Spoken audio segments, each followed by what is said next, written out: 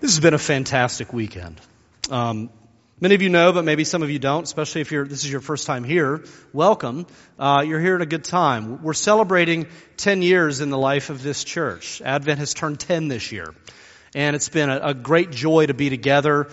We had a number of people fly in from around the world. In 10 years, being in a place like D.C., we've sent a lot of people out. And one of the cool things about that is that we now have a literal global family of Advent alumni who are all around the world. And so a lot of those people flew in. We had a fantastic time of worship in the Brooklyn parish this morning. We're welcoming some more of our people who have come into town tonight in the Columbia Heights parish. But it's been a fantastic time. We had an amazing party yesterday of just hearing how God has been at work in the lives of His people. And it's been amazing to celebrate that together. You know, when we first started Church of the Advent, started meeting on Friday nights, we were meeting at 1488 Newton Street, which is just across 16th Street, on the other side of 16th Street.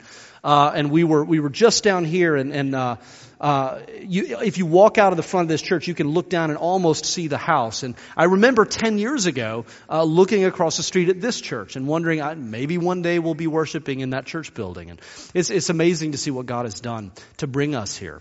And so, as we've been celebrating all of this, I don't think there's any better thing that we could do with our time right now than to focus on that which is at the very heart of the Christian faith.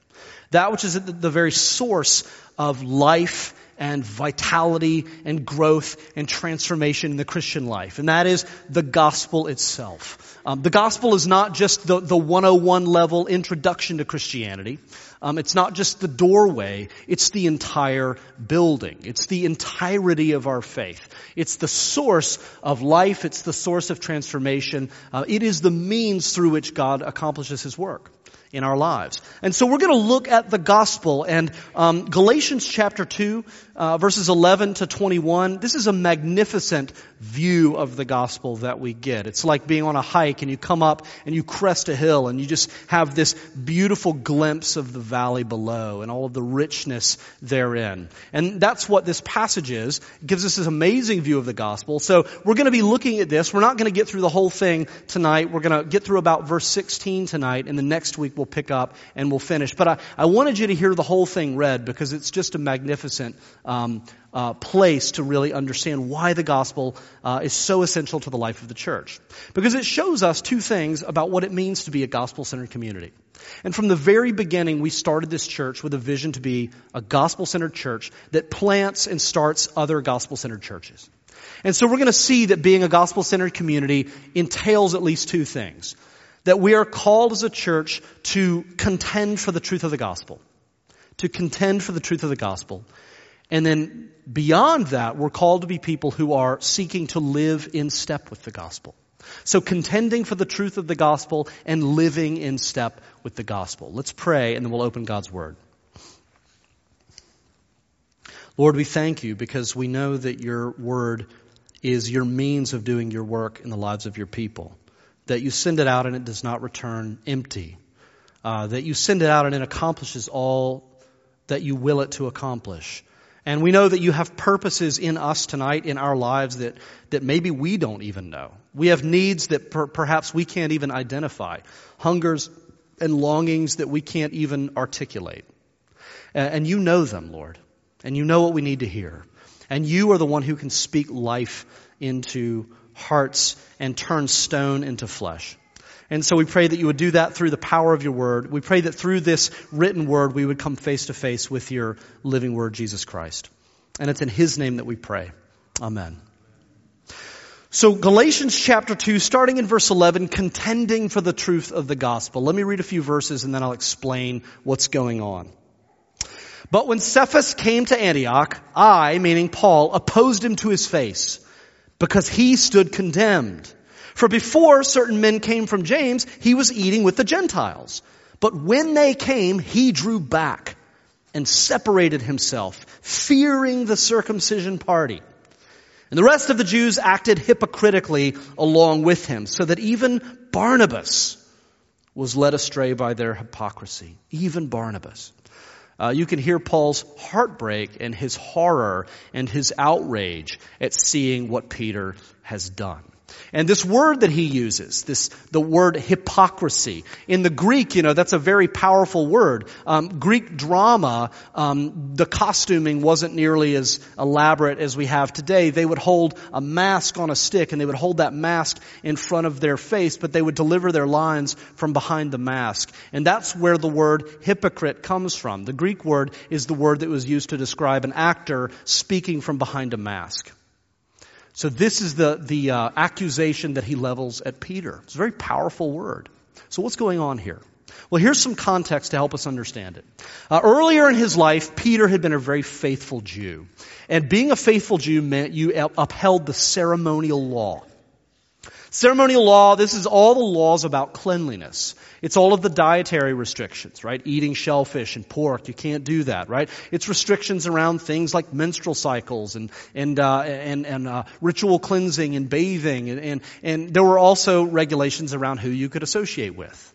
And so a faithful Jew knew that they could not associate with uncircumcised people, Gentiles, because that would make them unclean. You couldn't even really go in their house, much less eat with them or share food with them. That was considered very, very, very wrong. So nobody did it. Because the principal symbol of your cleanliness as a Jew was your circumcision.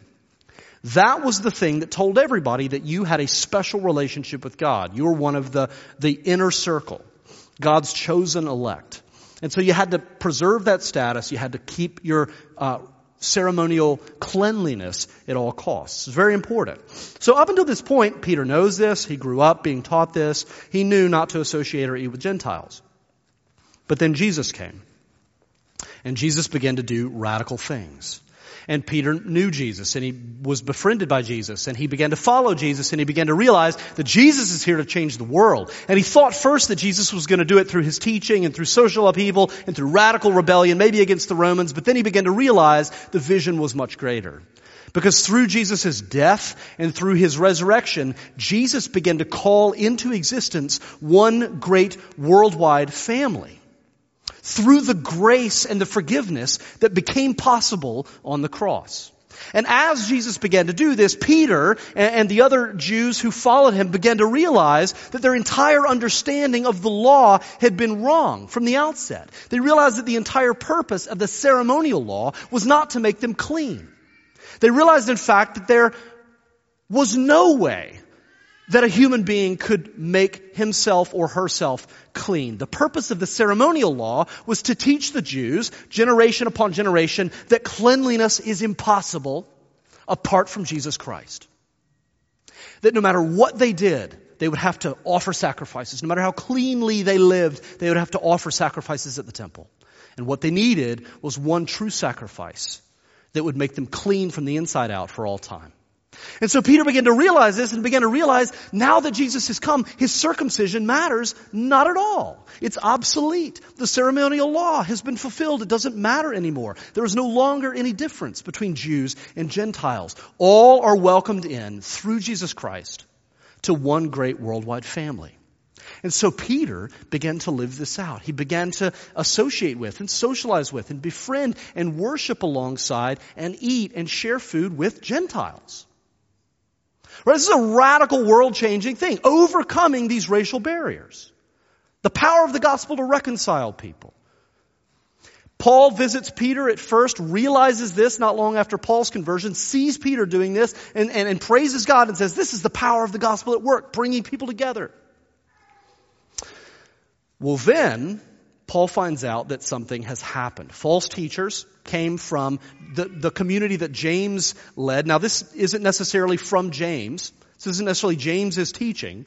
But people from his community came and they began to teach a different gospel. They began to say, no, in fact, Paul's wrong, and there is still a difference between Jews and Gentiles, and Gentiles who want to become saved should get circumcised, and the ceremonial law does still matter, and they began to revise the early Christian understanding of the gospel. And so they came and they began to exert tremendous social pressure on the community where Peter was. So what does Peter do? Well, we know Peter from the Gospels. We know what Peter is like. He's very passionate, but sometimes he lacks conviction. Right? He had already experienced that once when he denied Jesus right before his crucifixion 3 times, right? And here's another moment of weakness in Peter. Peter, the rock upon whom the church is founded, right? The first pope. Nevertheless, he wavers and he doesn't stand up for the truth of the gospel in the face of these false teachers. He capitulates. He takes the path of appeasement. I don't want to stir up trouble. I don't want to cause conflict. I don't want to bring all this wrath down on myself and cause this whole thing. So I'm just going to keep the peace. And while these guys are here, I'm just going to separate myself. I'm going to, only eat with Jews and not associate with the Gentiles. And I'll just kind of do what they say. And then maybe when they leave, I'll go back to doing what I was doing before. And Paul gets word of this, and Paul is utterly horrified. He's horrified. And so he goes and he says, literally, when I heard what was happening, I went up to Peter and I got in his face. I got in his face. Conflict. Confrontation. Paul's contending for the truth of the gospel. Now let me ask you this. What's the big deal? Why does Paul get so upset? And why are the stakes really that high? You may be familiar with, those of you who are familiar with World War II history, in the early days, 1938, 1939, when Hitler was just getting going. Hitler invaded Czechoslovakia, and he took some land from Czechoslovakia. And before this happened, the British were actually in a position where they could have opposed this and maybe even stopped it from happening. History actually tells us that they had a pretty good shot, if they had wanted to, at thwarting Hitler at this point. But the prime minister at the time in England remembered World War I. They were not eager to get back into another world war. And so Neville Chamberlain, the prime minister, had a famous meeting with Hitler. And Chamberlain took the path of appeasement with Hitler. In other words, Chamberlain said, we do not want war, peace at any cost. Whatever it takes to avoid conflict, that's what we want to do. And so he sat down with Hitler and he made an agreement in Munich, where he said, Hitler, you can take some of the land in Czechoslovakia. We will not oppose you as long as you agree that our countries will never go to war. We want to keep peace with you. Hitler happily signs that deal, right? And immediately they invade. It was later called the rape of the rape of Prague. But anyway, Neville Chamberlain comes back. He announces this. We're not going to have war after all. All of the anxiety for a moment dissipates. And the streets of England are filled with shouts and cheering and people singing, for he is a jolly good fellow. But Winston Churchill dared to say the hard truth that nobody wanted to hear. And he said this, the path of appeasement with a man like Hitler is the road to disaster. It's the road to disaster. And he said, because as important as peace is, there are some things in life that are more important than keeping the peace. And one of those things is freedom. Human freedom. Whenever human freedom is at stake, you have to fight. You have to fight. Because there's a lot of peace in a cage. But you're not free. And so Paul and Peter are very much like Churchill and Chamberlain. Right? Paul sees the truth about Peter's path of appeasement. He says, this is the road to disaster. If you give ground here, if you stop associating with and eating with Gentiles, if you give a little ground, it doesn't seem like a big deal, but it's a huge deal because freedom's at stake. And whenever freedom's at stake, you have to fight. Right? There are some things that are worth conflict. Because Paul understood that the entire purpose of the gospel is to set human beings free. He understood that if you put your faith and trust in Jesus Christ alone, and you trust in the grace of Jesus Christ alone, He will set you free. He will set you free from sin. He will set you free from condemnation. He will set you free from death.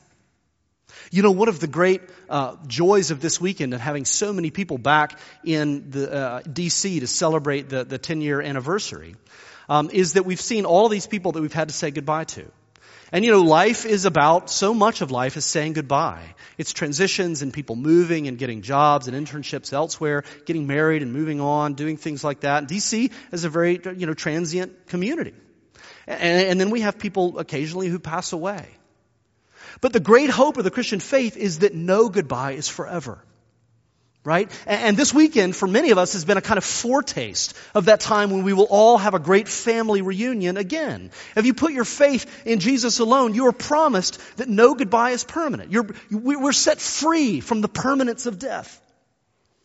Right? Jesus liberates us to overcome racial division, to become part of one great worldwide family. All of this freedom is on offer through Christ alone. But if you add anything to that, if you believe that there is anything in addition to Jesus that you need in order to be saved, as the Judaizers did, you need Jesus plus circumcision and the ceremonial law. You need Jesus plus your own efforts to make yourself clean. If you add anything, then you have departed from the gospel. You're not preaching just a different version of the gospel. You've wandered into another religion entirely. This is the thing that makes the difference. Right? Moreover, if you believe that there is anything that you need in addition to Jesus in order to be okay in your life, fundamentally, existentially okay, then you are voluntarily relinquishing that freedom. You're walking back into the cage. And the reason is this, is because the only guarantee that we have in life, the only thing that is a certainty is Jesus Christ. Nothing else is certain. And if you tie yourself to an uncertainty, it will haunt you and it will ultimately enslave you. Right? So if you believe that you need Jesus, but you also tie yourself to the need for ceremonial cleanness, you will be haunted all of your days with doubt. Am I clean enough? Have I done enough? Do I need to cleanse myself once more? When I had that thought a moment ago, when I had that inclination, did that make me unclean? Do I need to do more than I'm currently doing? You'll be plagued by doubt and uncertainty. You'll never know for sure. Right? That will enslave you. If you believe that you need Jesus plus the admiration of the people around you, and if you tie yourself to that, then you'll be haunted by insecurity. What do they really think about me? What do they say about me when I'm not around? Do they really like me? I know they said this, but what did they really mean by that? I really disagree with this person inside, but what if I actually say that? Are they going to still like me? I really actually don't like the way this person is treating me, but if I say something, are they then going to hate me? If you tie yourself to that, it's going to drag you under. If you believe that you need Jesus plus you need a spouse, in order to be okay, I have to find somebody to spend the rest of my life with. Well, what happens if you don't? You very well might not. You might, but you might not. What happens if you get into a marriage, but then that marriage self-destructs? And despite your best efforts, it falls apart. What does that mean? Right? It's not a certainty. Right? If you believe that you need Jesus plus a stable career, what happens when you do your best but you get laid off because they're downsizing? Right? Paul understands that Jesus came to lift us up from the dark waters in which we were drowning, in which we were lost. To lift us up and to set us on solid ground. And he also understands that if you tie anything to that, Jesus plus anything, that is like voluntarily strapping a millstone around your neck that will drag you back under the water and hold you there. Jesus came to set people free. So part of what it means to be a gospel-centered community is to understand the importance of contending for the truth of the gospel. As Paul likely said to Peter again and again and again, in Christ alone our hope is found. In Christ alone. Part of what it means to be a gospel-centered community is to be willing to contend for the gospel in the lives of the people around us as well as in our own lives. Right? So if there's somebody in the church who is doing what Peter did, adding to the gospel, yeah, I believe in Jesus, yeah, I believe the gospel, but I also really need this other thing, then we must contend for the truth of the gospel. Right? If there are people who are departing in any way, shape, or form, right? So there are people in our community who may depart from the gospel by becoming spiritually superior, feeling that they are unique and blessed in a way that other people are not. Maybe even beginning to look down their nose at other people and feel a bit of smug superiority, right? It's hard when you have so many amazing people who do amazing work in the world and do all kinds of things all around the world and make such a difference. It's easy to get that little voice in your head saying, wow, you've really done a lot for the kingdom, unlike this person, you know? That person's departing from the gospel. And it could be that God is calling you to contend for the gospel. You know, you're a sinner, saved by grace, that you didn't earn, that you can't repay. You know, nothing more. How dare you think so highly of yourself?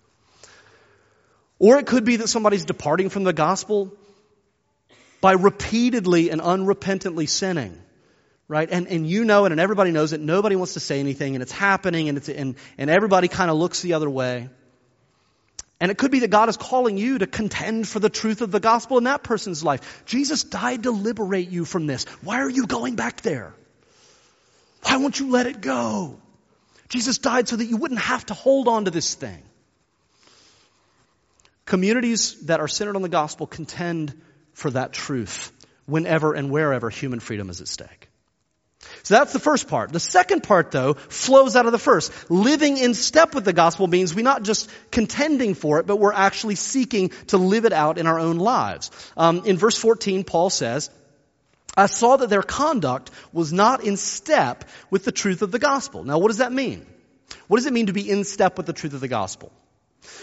This past summer, as some of you know, we went on sabbatical thanks to the amazing generosity of this church. We had 4 months away. 2 of those months were spent traveling in Western Europe. I've not spent much time there before, and so the only way we got around, we drove all over France and northern Italy and Switzerland. It was amazing. And the only way we knew how to get anywhere was because we had a really good map.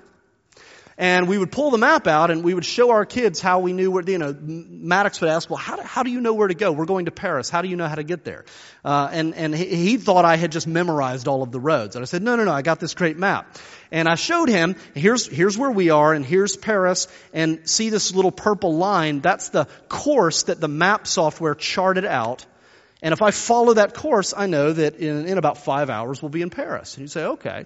And that's how a map works, right? And the kids knew that, like me putting my finger on Paris, that wasn't actually Paris, that the map was a representation. And that we had to actually follow the course if we wanted to actually make it to that destination.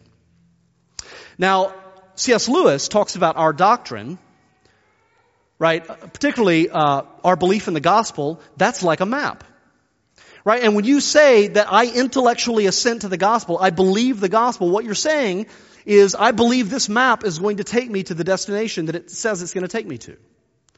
Now, what's the destination of the gospel? It's a lot better than Paris. Right? A lot of things are a lot better than Paris, actually. It turns out. The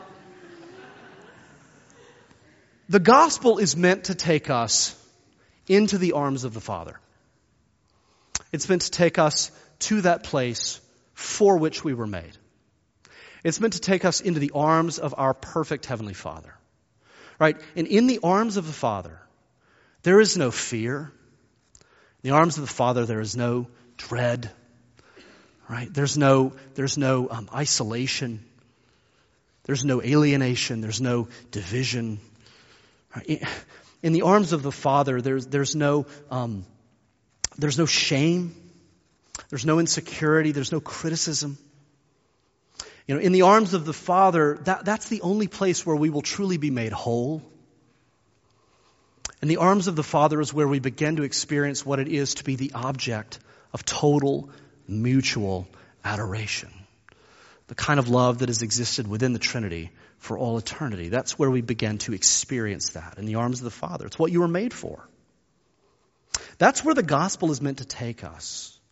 But you cannot get there simply by giving intellectual assent to the doctrine. That's the map. But it charts a course in our life. And we have to begin to walk that course, which means we begin to pull all of the various parts of our life into alignment with that course that it lays out for us.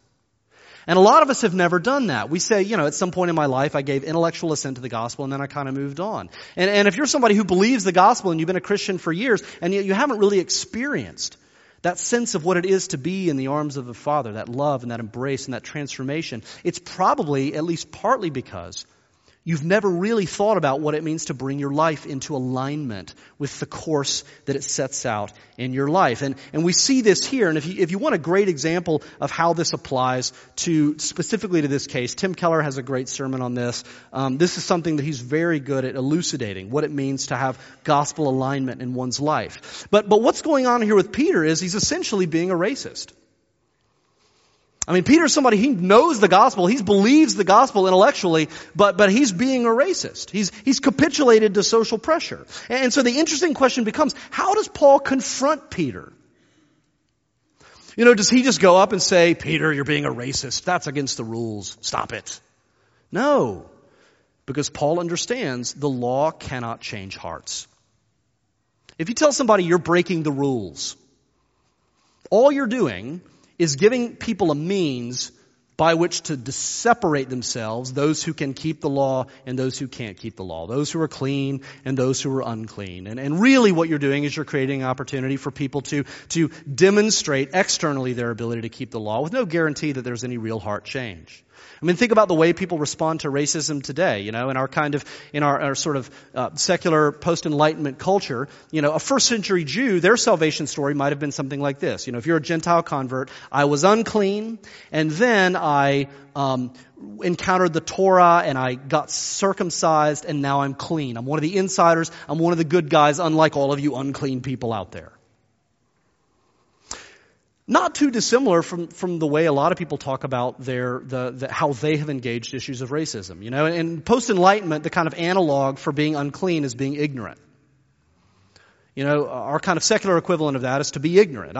I was ignorant about privilege. I was ignorant about injustice. I was ignorant about all of these things. But then I read a few articles online, and now I'm woke. I'm aware. And what's the next thing you do? Well, you immediately need to let everybody in your social network know how woke you are. You start posting all of these articles, right? Check out this Ta-Nehisi Coates article. It's amazing. It's going to change your life, right? We begin to put all this stuff out there, right? To display our righteousness. Right? Now, is it important to be aware? Absolutely. Is racism wrong? Absolutely. But Paul's approach shows us the difference between the law and gospel transformation. Because here's what Paul says. Paul says, he doesn't say racism is wrong. He says racism is not in line with the gospel. Now, what does he mean by that? Here's what he means. God has not dealt with you on the basis of your race or your ethnicity. How dare you deal with other people on the basis of their race or their ethnicity? And that's where heart change begins, when you begin to root your understanding of your relationship with someone else in your relationship with God. He says, how dare you do that? And this is how the gospel changes hearts, right? So to take another example, we live in a highly polarized society and a very divided society. And it's easy with the onslaught of information that we're subjected to on a daily basis to begin to curate the news sources that you expose yourself to and to curate the people that you're willing to engage with about issues of politics and things like that. And it's very easy and very tempting to kind of build an echo chamber around yourself where you're only interacting with people and ideas that you already agree with. And in that kind of context, it's more and more easy to then begin to look at people across the aisle who disagree with you and to begin to mock them, to deride them, to caricature their arguments and them as people, to see them less as three-dimensional human beings and more as two-dimensional kind of cutouts, people that we can demonize and reject without ever engaging with. And this is happening in every sphere of society. It's easy to do that. That is not in line with the gospel. That's not in step with the gospel. But what does the gospel say? At one time, everybody in this room, you were an enemy of Jesus. Because of your sin, because of your rebellion, you were born that way. You were his enemy, his mortal enemy. The hard truth of the gospel is that if Jesus had decided to obliterate us, he would have been perfectly justified in doing so. And yet, Scripture says that while we were still sinners, Christ died for us because he loves us. So the gospel says, when you were Jesus' enemy, he didn't mock you. He didn't deride you. He loved you. He died for you. He embraced you. How dare you mock and deride those people whom you call enemy? How dare you? Right? Jesus was willing to die for his enemies. The least we could do would be to listen to ours, right? That's gospel alignment. If you're somebody who does feel proud, you feel superior, you feel like you understand these things in a way that other people don't, you look down your nose at people, that's not in line with the gospel. The gospel says, listen, you're a sinner saved by grace. How dare you look down at other people? You didn't earn any of the blessing that you have in your life. You don't deserve it. You never will. But if you're the kind of person, like a lot of us are, who's on the other end of the spectrum, and you're prone to self-hatred, you're prone to making comparisons, you constantly are criticizing yourself, you feel like your best is never good enough, you hate your body, you hate what you think is a lack of success and accomplishment. If you're constantly thinking that way about yourself, listen, guess what? That's not in line with the gospel. Because what does the gospel have to say to you? It says that when God looks at you, he sees someone of such infinite worth that he was willing to pay the highest price to gain you so that you would belong to him. That's what you're worth. And so the gospel would say to you, how dare you devalue that which God has imbued with ultimate value? How dare you call God a liar? How dare you do that, right? It's not in line with the gospel. And so in all of these ways, living in step with the gospel means taking all of our values, all of our perceptions, all of our attitudes and priorities and relationships and ethics and bringing them in line with the gospel, bringing them in line with that course that the gospel lays out in our lives, following that path into the arms of the Father. When you accept Jesus Christ as your Savior, when you decide to put your faith in him, at that moment you are saved. At that moment you are promised to spend eternity in the arms of the one who made you. But if you want to experience that, it begins with, in the power of the Spirit, bringing our life into alignment with the truth of the gospel, beginning to walk that course, not just sitting on your couch looking at a map, but getting up and getting out the door and starting to walk that road. So brothers and sisters at Advent, it's been a great 10 years. And if this is your first time with us, we're just getting started. And as we look ahead to the decades to come, I think my prayer and my hope, especially over this weekend, is that if nothing else, if the only things we do as a church are to be a church where we are contending for the gospel and we are seeking to live in step with the gospel, then this is absolutely just the beginning. And we have an amazing many decades to come. And we can count on and await with eager expectation all of the fruit that will come out of this gospel faithfulness. So that's my prayer and my hope. Let's pray.